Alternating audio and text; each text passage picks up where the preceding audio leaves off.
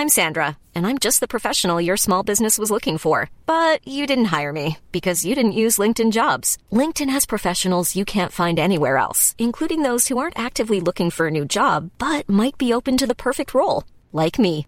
In a given month, over 70% of LinkedIn users don't visit other leading job sites. So if you're not looking on LinkedIn, you'll miss out on great candidates like Sandra.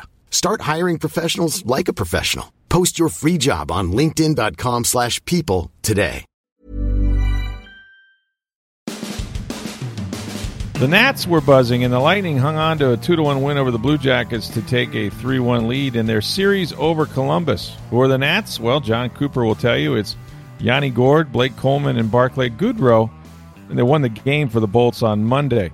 The Bucs hit the practice field in pads for the first time, and Tom Brady's first pass in 11-on-11 drills?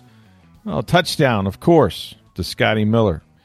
We'll tell you what else we learned from that workout. And the Rays are set to begin their critical series in New York against the Yankees. We've got all that and more in this edition of Sports Day Tampa Bay. I'm Rick Stroud of the Tampa Bay Times, along with producer Steve Versnick. And Steve, all I got to say about the Lightning game, they didn't start out very well. I thought Columbus came out on fire, and one goal, of course, was called back. The first goal by Columbus took a 1-0 lead because of an offsides. But after that, they settled down, hung on. They got a 2-0 lead. It's 2-1, and then, man, you got to give it to this line of Yanni freaking Gourde and Blake Coleman and Barclay Goodrow. Coleman and Goodrow, were brought here as part of trades before the deadline. But that to me is the line that not only dominated but won this game. It was by far their best line, and as Phil Esposito said in the postgame show, he would have given all three of them stars if he didn't have to include Vasilevsky as a star. Right. So he really wanted to give out 4 stars today because that line was by far the most dominant for the Lightning. They were constantly in the offensive zone, constantly forechecking, constantly pressuring, constantly making things happen, forcing Columbus turnovers. I didn't think the Lightning played that great today. I thought they got better as the game went along, and each period got better. I thought the second was better than the first, and the third they played better than the second. But they were still fighting the puck quite a bit. There's a lot of turnovers, some carelessness, some bad passes. That's when you know the Lightning aren't playing very well, when their passes aren't either crisp or they're making bad passes. Trying some drop passes that nobody's home, things like that. But Andre Vasilevsky was good. But, yeah, that line that John Cooper called pests and gnats. Yeah, the gnats. They were Yanni Gourde now with Coleman. And, Yanni Gourde early in the year played with, Maroon and Paquette, I believe. Right. And around the time they went to Sweden to play Buffalo. And they were the most dominant line for the Lightning at that point. Yanni Gourde went through a stretch this season of, 35 games without a goal. Yeah. Still played fairly well during that stretch, but was kind of moved up around to some different lines. But with him and Coleman and Goodrow, who are when those three players are going well individually, they're a pain in the neck of the other team. Right. They're causing havoc. They're in front of the net. They're hitting you. They're checking you. They're forechecking you. They're pressuring you. And those three together have found some great chemistry. I mean, we know Coleman and Goodrow have chemistry. We've seen on the penalty kill particularly. They're very good together on the penalty kill. Now you add Yanni Gourde centering that line, and it's like that penalty kill, but now you've added a third guy. Their styles are very similar, and right. they seem to work really well together. And they've really kind of found a chemistry and a line that can really cause havoc for the other team. And really make it uncomfortable for them, and it worked to perfection with both Goodrow and Yanni Gourde getting the goals today in that 2-1 win. It seemed as if they were on the ice the whole time. I mean, I didn't really notice a lot of the other lines, including Kucherov. Noticed Hedman a little bit, but didn't notice Tyler Johnson and so forth. But the thing that these guys do, and they talked about it after the game, that they're not flashy by any measure, but they're very accountable. You know what I mean? They don't make mistakes. They don't leave the defense out to dry for some odd man rushes and things like this. I mean, they're just very solid and they're physical. And I mean, you're talking about Gourde. This guy, to me, I mean, Paquette used to have this role to some extent, but Gord, he's all of about, 175 or something like that. He's not by far the biggest guy. But he just gets under your skin, and he's winning battles everywhere, against the boards and just digging things out and standing, right in the crease. Got the tip, which was, what proved to be the game-winning goal. And, I mean, the guy he's played so big for a little guy. It's cliche, I know. John Romano wrote a pretty good column in the Tampa Bay Times about Gord. And some of the things I know Lightning fans are probably familiar with, but I necessarily was not. And that is that, he grew up in Quebec. Of course, he was the typical runt, never that big or good. But he did win Quebec's Major Junior Hockey League MVP back in 2012, and he wasn't drafted. The Sharks signed him in San Jose. They cut him a year later. He spent 4 years in the minors. In the ECHL. He Yeah. spent several of those in the ECHL, which not many players who play in the ECHL make the NHL, let alone to the level that Yanni Gord has, and even including the contract he signed. That's right. And he was always, there were other guys, the Lightning were promoting guys that were younger than him ahead of him. And so, I mean, he's 2 years removed from when he scored 25 goals when he was, I guess he was a rookie at like age 26. And, and then he's asked to play defense first on a fourth line. But man, that's one of the things I love about playoff hockey is that it makes stars out of guys that maybe weren't that during the regular season. Well, if you remember, one of the things that once you get to the playoffs is, one, you've got the best teams. Yes. But two, you're playing a little tighter. You're not taking as many chances. The officials are swallowing their whistle some. That's right. And so a lot of times the top couple lines will cancel each other out. Mm-hmm. The top line for Columbus and Tampa Bay, they kind of cancel each other. That doesn't mean they don't score anything, but this line gets a couple goals, this line gets a couple goals. It's usually that third or fourth line that makes a difference. And if you remember, was it 4 years ago against the Penguins?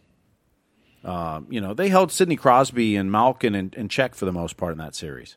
But it was the HBK line. It was Carl Hagelin, and it was Phil Kessel, and I don't remember who the B one was, but Bonino.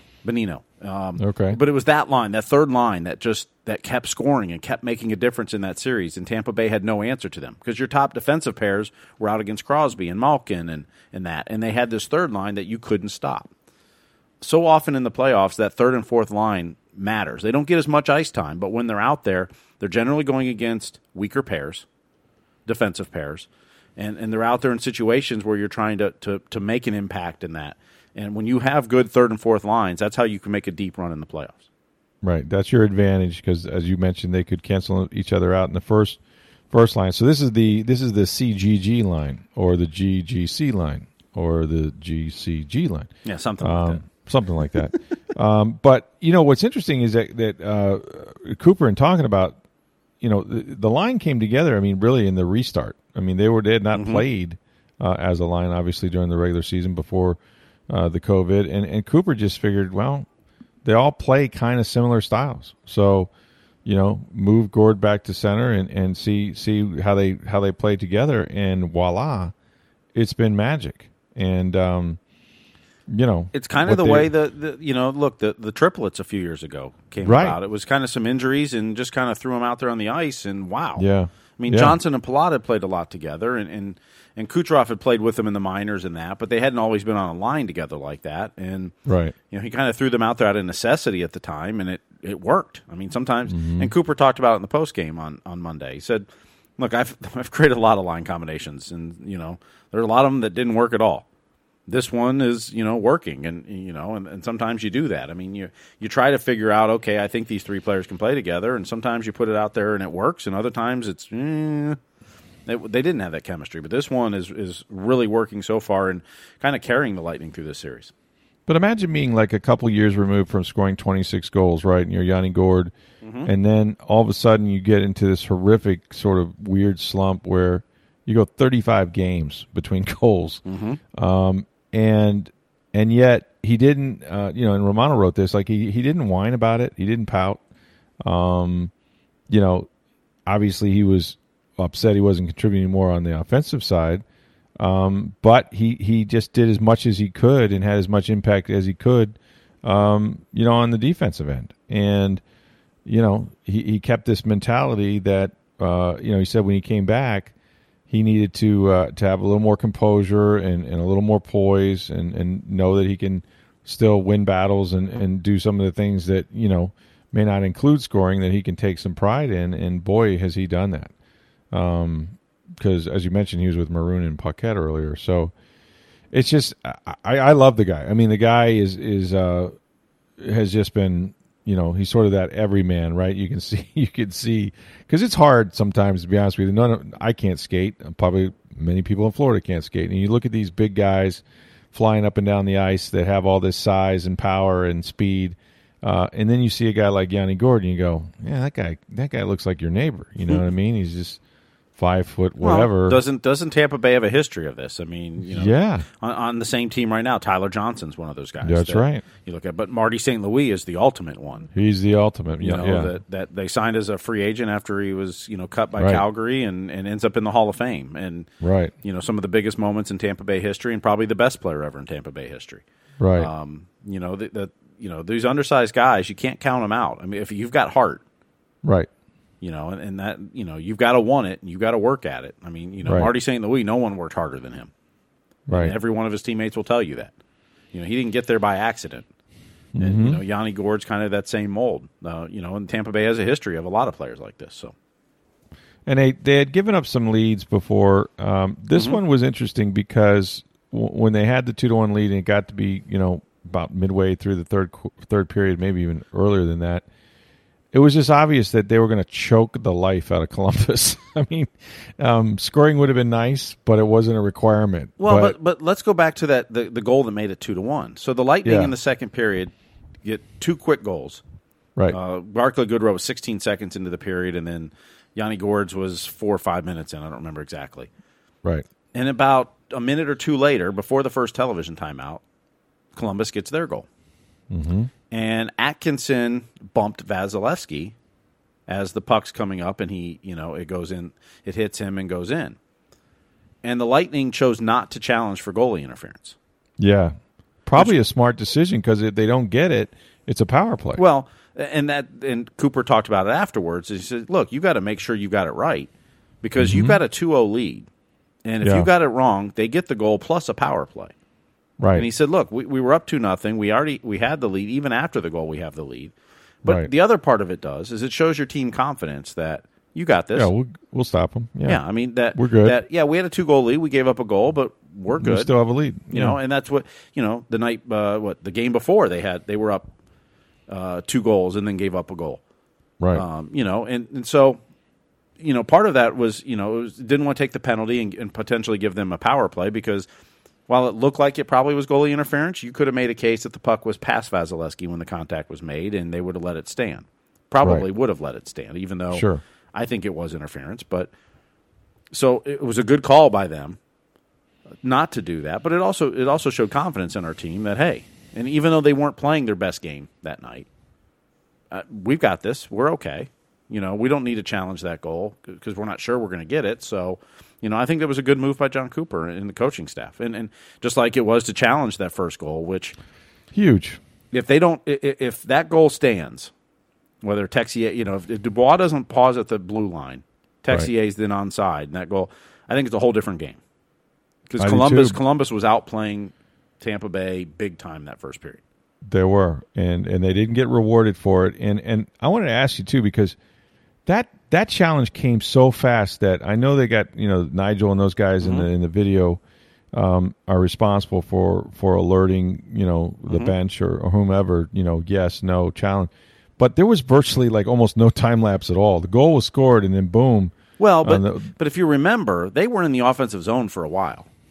Yeah. So look, when they was it that obvious to you that he was offsides? I mean, not the view we saw initially, but the views that they I believe they have more views than just what's on regular television. Well, they're also there, so that helps. Yeah. But so they have the cameras. As soon as they're crossing the line, they're checking. Was that offsides or not? Whether a goal went in, they don't wait for the goal to score and then go check. I got you. They're checking immediately. Like So they knew while the play is happening that he entered offsides, Yeah. and that this would be a possible review if they score. Yeah, I mean, I didn't see Texier doing that, but I mean, there's been times where when you're at the arena and you'll kind of see, and I'm like, I think they were offside. Mm-hmm. And I'll make a mental note of it, and if a goal goes in, then immediately I'm checking, are they challenging this? Because, I kind of noticed as they're crossing the line. Now, when you're watching on TV, it's a little harder. You don't always see the line. Or the whole ice. Your first replay or two they showed, you couldn't see Texier going offside. He wasn't even in the picture. That's had to go to a different camera view. So when when you're in the arena, it's a little easier when you're up that high to go, hey, he looked offside. But when you're watching it on television like we have to now because we're not in Toronto covering the games, you didn't notice it at first, but as quickly as they challenged it, you were pretty confident they knew it was offside.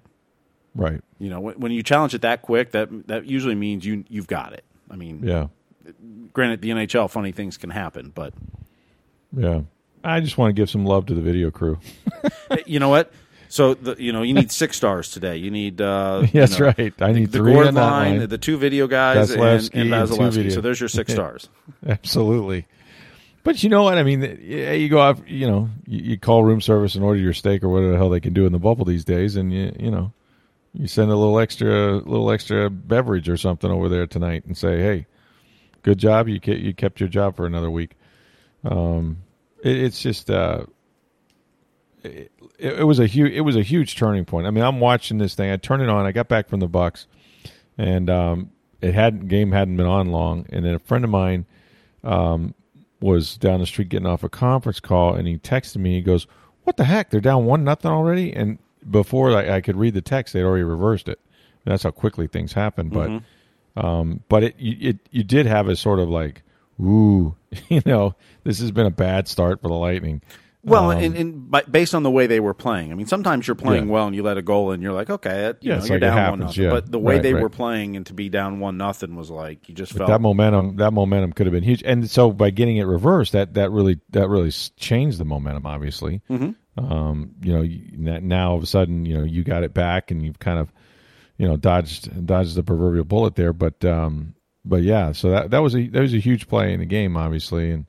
But this game will be remembered, and maybe this series too, for just the relentlessness of guys like Yanni Gourde. But there's still one game from clinching this series. The fourth game is always the hardest one to win. This is what they say, and so I personally believe that this series has been as close, maybe closer than what it indicates at 3-1 right now. But the games themselves have been very close, including the 5 overtime game that could have gone either way. So. I'm still thinking we haven't seen the end of Columbus here. I think they may, maybe they close it out, and that would be beneficial to them from a rest standpoint. But boy, Columbus just seems like one of those teams that's going to make you go 6 or 7 games to me. Well, I think you're going to see them, much like they did in Game 4, come out with a big push. Fire. Mm-hmm. Now how everything happens off that, and how the Lightning withstand that push, right. and how the game flows will determine a lot of things. You get a couple early goals on that, and Columbus may pack it in. Right. That would be ideally in Game 5 is, you get a couple early goals in the first period, and Columbus just kind of goes, okay, it's not our year, and packs it in. Now, that's not generally their MO, especially for a Tortorella team, but, you get those 2 goals, you never know. Now, you go down 2 goals in that game, and now they start puffing their chest out a little bit. And sure. They start trying to lean on you on that. So, but being up 3-1 is a lot better than 2-2. Oh, of course. And, ifs and buts and all that stuff doesn't really matter. There were some things that could have happened a year ago where the Lightning, might have won Game 1 and the whole thing is different. The whole series turns. So right now they got a 3-1 lead. They now as it stands, do we have any idea? Let's say they close it out here in the next day or so, and then they wait for the winner of whom? I mean, it looks like Philadelphia is going to beat Montreal, so they wouldn't be playing them. So they reseed at the end of each round. Gotcha. So assuming Philly beats Montreal, then the Lightning at that point would face most likely the Islanders, who are up 3-0 on the Capitals and playing really well. Yeah. Again, that's the team. Columbus and the Islanders were the 2 teams I don't want the Lightning to face. Right. And that may be the first 2 rounds for the Lightning. Now, if Montreal beats Philly, the Lightning would play Montreal. Right. So but that series is 2-1. They're over. going to play this afternoon, Game 4. Right. So it's not over yet, but no, yeah, that's true. It's not. I mean, it's a 1-0 game, the last game. So right, I think Philly wins it, but yeah, it's only 2-1 series. They'll play Game 4 this afternoon. So yeah, I know you like day hockey. The Lightning are playing at noon on Wednesday. Love it. So I think there's 5. That's almost there's too 5 early games though. that day. So yeah, you may miss some if there's Bucks practice. I'll be on a Zoom call with BA or some assistant coach probably. I don't even know. They kind of just give us a smorgasbord. But yeah, I won't be back from the Advent Healthcare Center. I'll be getting a COVID test, something like that, by the time they come on. So that's a little but early. the Lightning get the noon start on Wednesday. So I think there's 5 games that day in the NHL. So fun day. Well, if they another fun day of clinch, that's hockey. a few extra hours, right? A few extra hours to rest up. Well, absolutely. I don't think the second round's going to start till next week. Mm-hmm. I suppose if all the series end early, maybe they could start this weekend. But I think some of the series may go into the weekend. So probably, yeah. And with reseeding, you can't really start a round before the next round. Yeah. For the most part, because you have to wait to see what happens in each series to know how the reseeding goes. So. There were a couple of hits in that game, and I mean, Alex Killorn, I thought, had a really bad one. He came back from that, looked like maybe he got his shoulder. He got boarded pretty well. Yep. Trying to think who else got drilled. Sergachev got Sergachev, hit. yeah. McDonough took a puck off the face shield, which Vasilevsky deflected. And I mean, it wasn't. That was innocent. Yeah. But happens. Looked bad, but it happens. So he toughed it out and came back. Everybody came back. Yeah, everybody. Sergachev came back. Yeah, he took his next shift. I mean. He So was you slow don't to get think off the ice, but you don't think there's a couple things? Okay, one, are they going to feel that in the morning? Right? Is this going to affect them in the next game at some point? I mean, it's got to, right? I mean, you can't wake up feeling great after that. And then two, I mean, will the NHL take a look at any of those hits and decide anything, or is it because it's the playoffs? Unless it's more egregious, they're not going to do anything. I didn't see anything that was fine worthy in those. I mean, okay. There was a boarding penalty called on the one against Killorn, and no, I didn't see anything that was fine worthy in those. So you got to launch yourself, or I mean, they're hockey plays. Those are hockey plays. Those aren't malicious. I'm trying to hurt you plays. Have a switchblade on you, something like that. Yeah, essentially takes a lot. Yeah, takes a lot to get thrown out of a playoff game, I guess. Even though Kucherov managed to do it a couple of years ago. Well, he wanted to, though. He was looking to. Oh, was he? Was he now? I mean, he was something we know? Well, no, he was so frustrated. What I'm saying is he was so frustrated, he was just taking everything out on everybody. And yeah. I mean, they were down, 0-2? They were going down 0-2. And so he didn't put his team in a great position, though. Yeah, I mean, that was more out of frustration than it was. Yeah. Than intent. Yeah. Selling a little or a lot? Shopify helps you do your thing however you cha-ching. Shopify is the global commerce platform that helps you sell at every stage of your business. From the launch your online shop stage to the first real-life store stage, all the way to the did we just hit a million orders stage. Shopify is there to help you grow. Shopify helps you turn browsers into buyers with the internet's best converting checkout. 36% better on average compared to other leading commerce platforms. Because businesses that grow with Shopify. Get a $1 per month trial period at shopify.com/work. Shopify.com/work. Well, we'll see what happens to them. In the meantime, I was at the Advent Healthcare Center over in the great Tampa area, West Shore area, I guess you call it. I don't know what you call that area, actually, MLK and Himes. And so, this was the first padded practice. If you think about it, I guess it would have been, Friday, I think they would have played their first preseason game at Pittsburgh. So we're a couple days removed. I believe from I believe it was last Friday. When they would have played their first game up there. And instead they had their first OTA practice where they were able to go up against the defense for the first time. That they since this rollout of the slow rollout of the off season with the strength and conditioning and whatnot, we've seen some pat and goes and some throwing passing camps, if you will, out there, but nothing against the defense. And of course, We didn't get to see that, although Peter King, not that I'm bitter, but I am. He got to watch that and wrote all about it in his. What do you think? NBC. You think? Here's what I think. I think I was the only one to see Tom Brady's first huddle with the Bucs, and his arm looked really strong. He was throwing fastballs, and I wrote about it about 20. I think it was like 77,000 words in my Monday column about Tom Brady. Where's the Fox 13 helicopters when we need them? Yeah, right? Yeah. Come on, Kevin O'Donnell. I mean, if you want to film a practice we're not allowed to go to, that would have been the one, don't you think? And everybody would have just thought it was landing on St. Joe's helipad over there. Nobody would have thought anything of it, except for the big 13 on the wing or whatever they got. I don't even know. But yeah, we could have used a little surveillance there.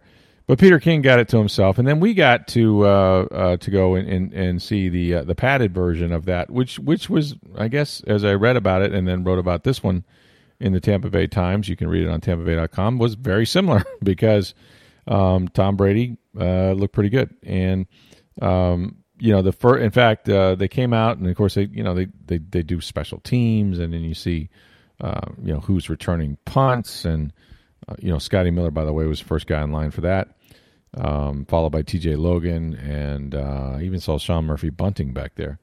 And then, they go to their individual groups and work on different things, ball drills, handoffs, and whatnot. And then eventually the defense came over, and that's the point where they told all the cameras they had to leave after about a half hour, so we didn't get to film any of it. But we did get to watch, and they came out, and their first 3 plays were running plays. Defense did pretty good. I think Logan might have broke one. I'm not sure.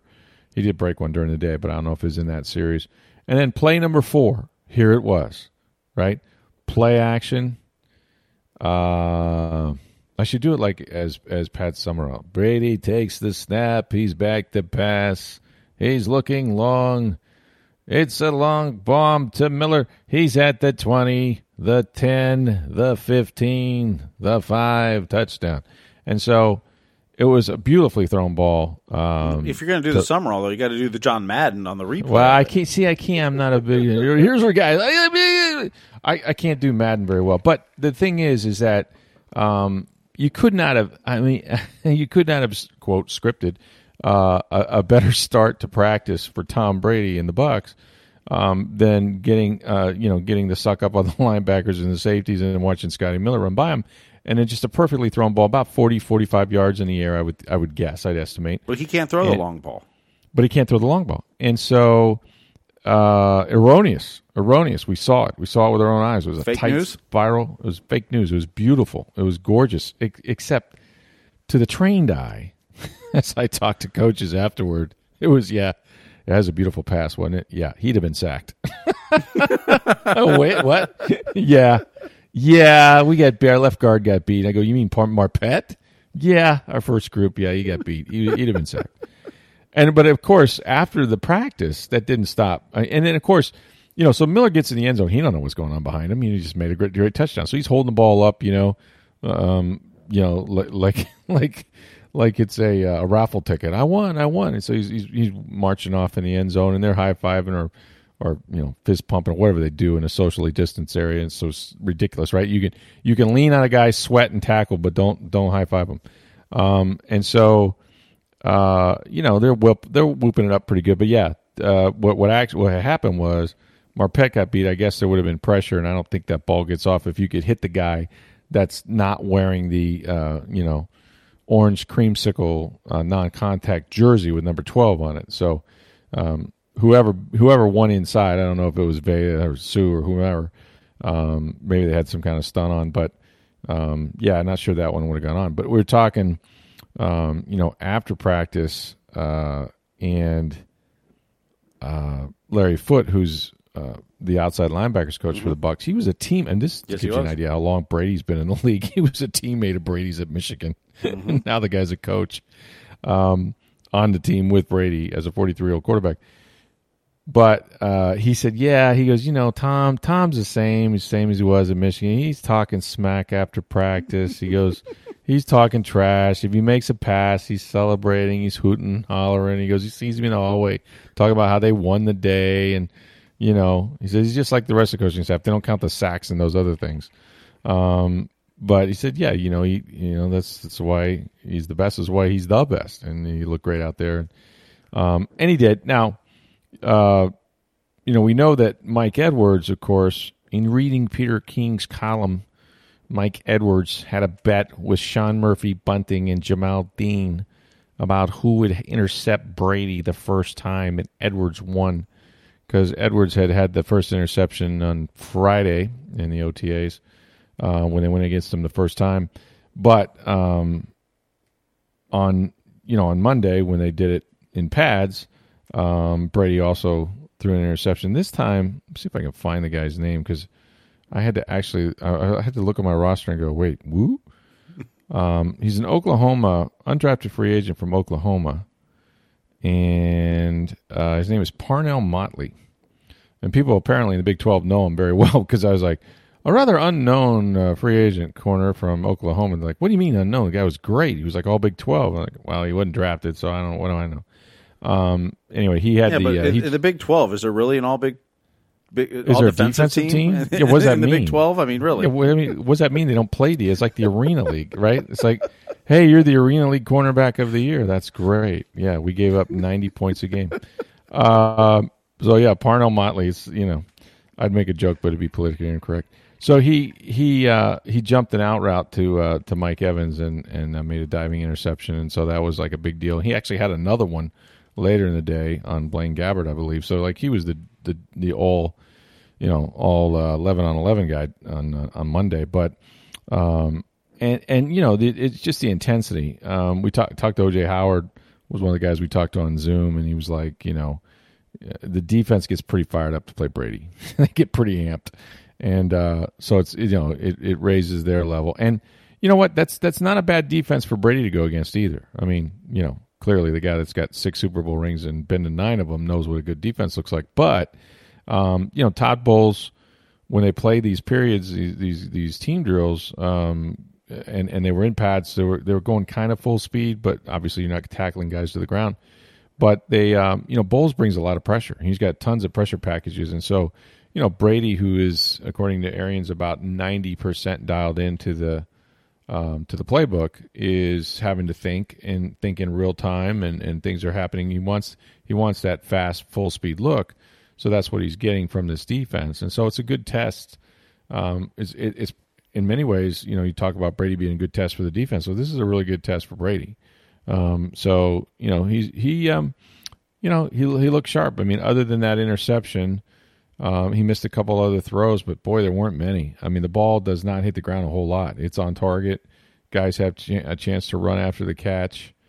After practice, we talked to Bruce Arians about some things, and one of them was Howard. I mean, Howard, and Peter King wrote about Howard as well. But Howard is one of those guys that we all know has this, just incredible physical talent, right? I mean, he was.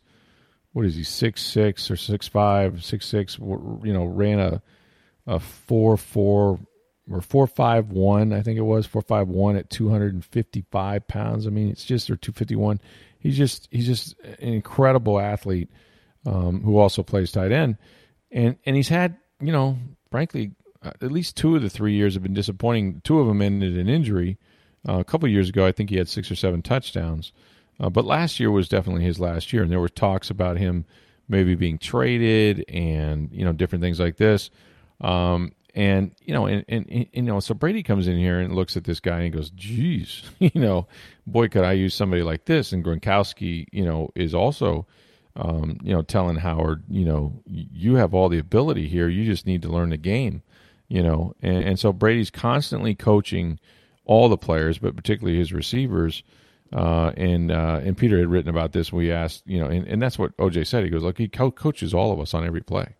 And so, things like when OJ would run downfield on certain routes, he wouldn't square his shoulders and run away from the quarterback. He'd be looking sort of back over his shoulder for the ball while he's running. And that negates your 4.51 speed. Now you're just like everybody else. So, Brady has constantly got on him about, square your shoulders and just run. I'll put it on your hip. Don't worry. You'll find the ball. Unlike a certain quarterback that was here for 5 years, that wasn't as accurate. I think they can trust Brady to put the ball in the right spot if they're in the right spot, and that's going to be the key. How often can those guys be precise, and Brady can trust they're going to be where they need to be? But Brady has built already a pretty good chemistry with most of his receivers. Godwin certainly didn't drop any balls. Evans looked good. We saw Gronkowski. Obviously, he knows better than anybody. Brate caught a few balls, so it looked okay. But it was only practice number one. But they only have 13 more to go in the next 14 days or so, 15 days. So before long they'll be lining up in New Orleans, and that's the thing. New Orleans has Sean Payton and Drew Brees and 215 games together, so that's a big obstacle. Speaking of football, it's always an awkward segue. Reminds me of Chris Berman when he'd be like giving NFL countdown. He goes, that's so sad news. And so Gerald McCoy, who is in his first year with the Dallas Cowboys, I think he signed a 3-year deal with them, but first padded practice, goes out there and is engaged with a blocker and then gets stepped on and ends up with a torn quad injury and is out for the season. They thought maybe it was an ACL. It turns out either way is bad, and it's season ending. For a guy like McCoy, who came out in 2010, he's like, 33 years old, something like that. I think he's 32.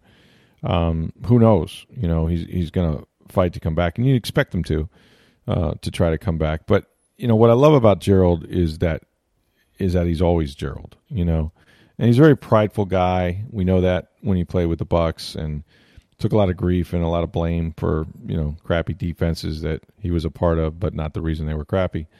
And of course, never went to the playoffs. But the one thing Gerald is a good human, and there's not enough of those around in football or in life, really.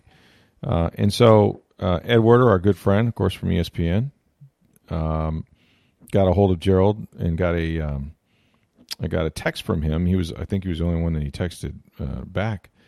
And so Ed broke this basically, but he thanked the fans and the Jones family for giving him an opportunity to come and help the team. And, he said how much he was looking forward, to this opportunity, and says he's going to, continue to try to be a mentor and do everything he can to help the young guys and, help the team as much as he can.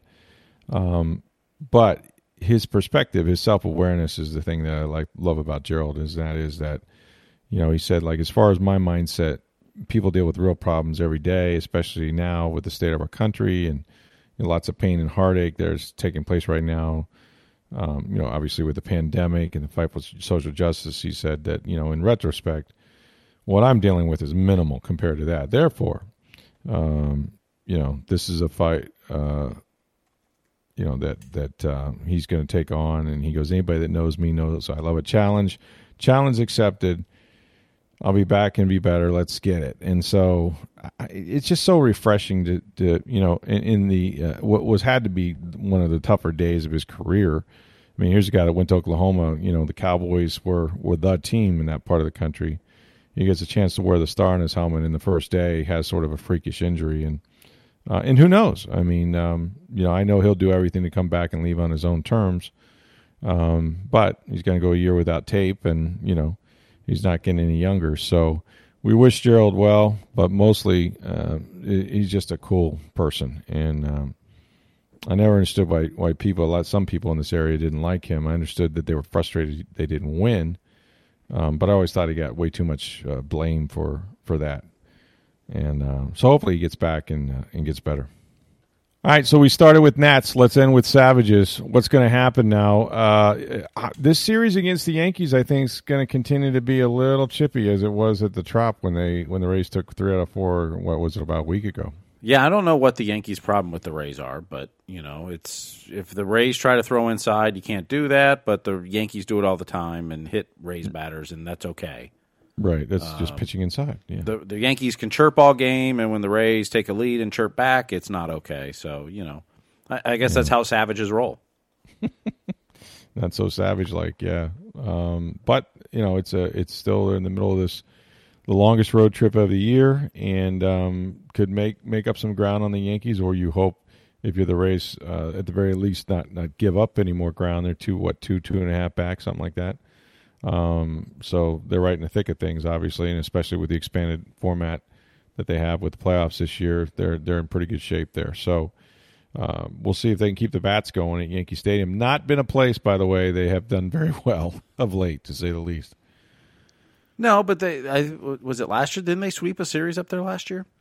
I don't know. Did they at the end of the year? Maybe was it last year or 2 years ago? They went up. They swept a series in Boston and they swept one in New York, and it was traditionally they struggle more. Of course, they're on a roll in Boston right now. I mean, they won so many games there. It's not even funny for whatever reason at Fenway. But Yankee Stadium. I mean, the Yankees in general haven't been a great matchup for them over the years. But no, I think they've only won the series 3 times in their history. But certainly Yankee Stadium, but without the fans, right? Mm-hmm. Going to negate some of that. So, yeah, they just need to keep it going and eventually find their way back here to the Trop and still be in the hunt. So, we'll be following all of that. We will update you on the Lightning situation as they prepare to play. I guess what would be now Game 5. That's of correct. Their best of 7. I got it right this time, and then back out at the Bucks bright and early tomorrow morning, taking my COVID test, and then watching Tom Brady and practice number 2 of 14 in pads, and we'll bring you that. We also are going to have Zoom calls. See who's on the list tomorrow. I think it's Mike Evans, Scotty Miller, who we just mentioned him a minute ago. Let's see. Oh, also Donovan Smith. Remember, he was considering opting out and question whether the risk was too great. Now that he's a first-time father and everything's fine with his little girl and wife, we'll have a chance to talk to him. So some star-studded names as well as Bruce Arians. And speaking of star-studded, we'll have Chris Torello on the podcast tomorrow. Ah, okay. All right. Yeah, he's well back off his what was it, glamping? He went glamping, I believe, last time we talked to him. Something like that, yeah. In the RV. And, so that'll be fun. They're always entertaining Chris Torello. Also, let's have a mailbag this week. It's been a couple weeks, I think, since we did that. Yeah, let's do that later in the week. Yeah, but you guys don't have to wait till later in the week. No. If you want to send us in your questions, please do. You can do that anytime, really, or if you got any questions or comments about this podcast, what you'd like to hear. Just hit us up on Twitter at SportsDayTB. You can reach me on Twitter at NFL Stroud, or my email address is rstroud@tampabay.com. For Steve Erstick, I am Rick Stroud of the Tampa Bay Times. Have a great day, everybody.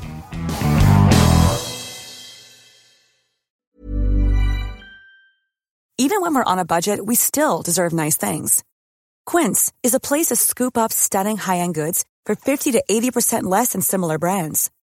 They have buttery soft cashmere sweaters starting at $50, luxurious Italian leather bags, and so much more. Plus, Quince only works with factories that use safe, ethical, and responsible manufacturing. Get the high-end goods you'll love without the high price tag with Quince. Go to quince.com/style for free shipping and 365-day returns.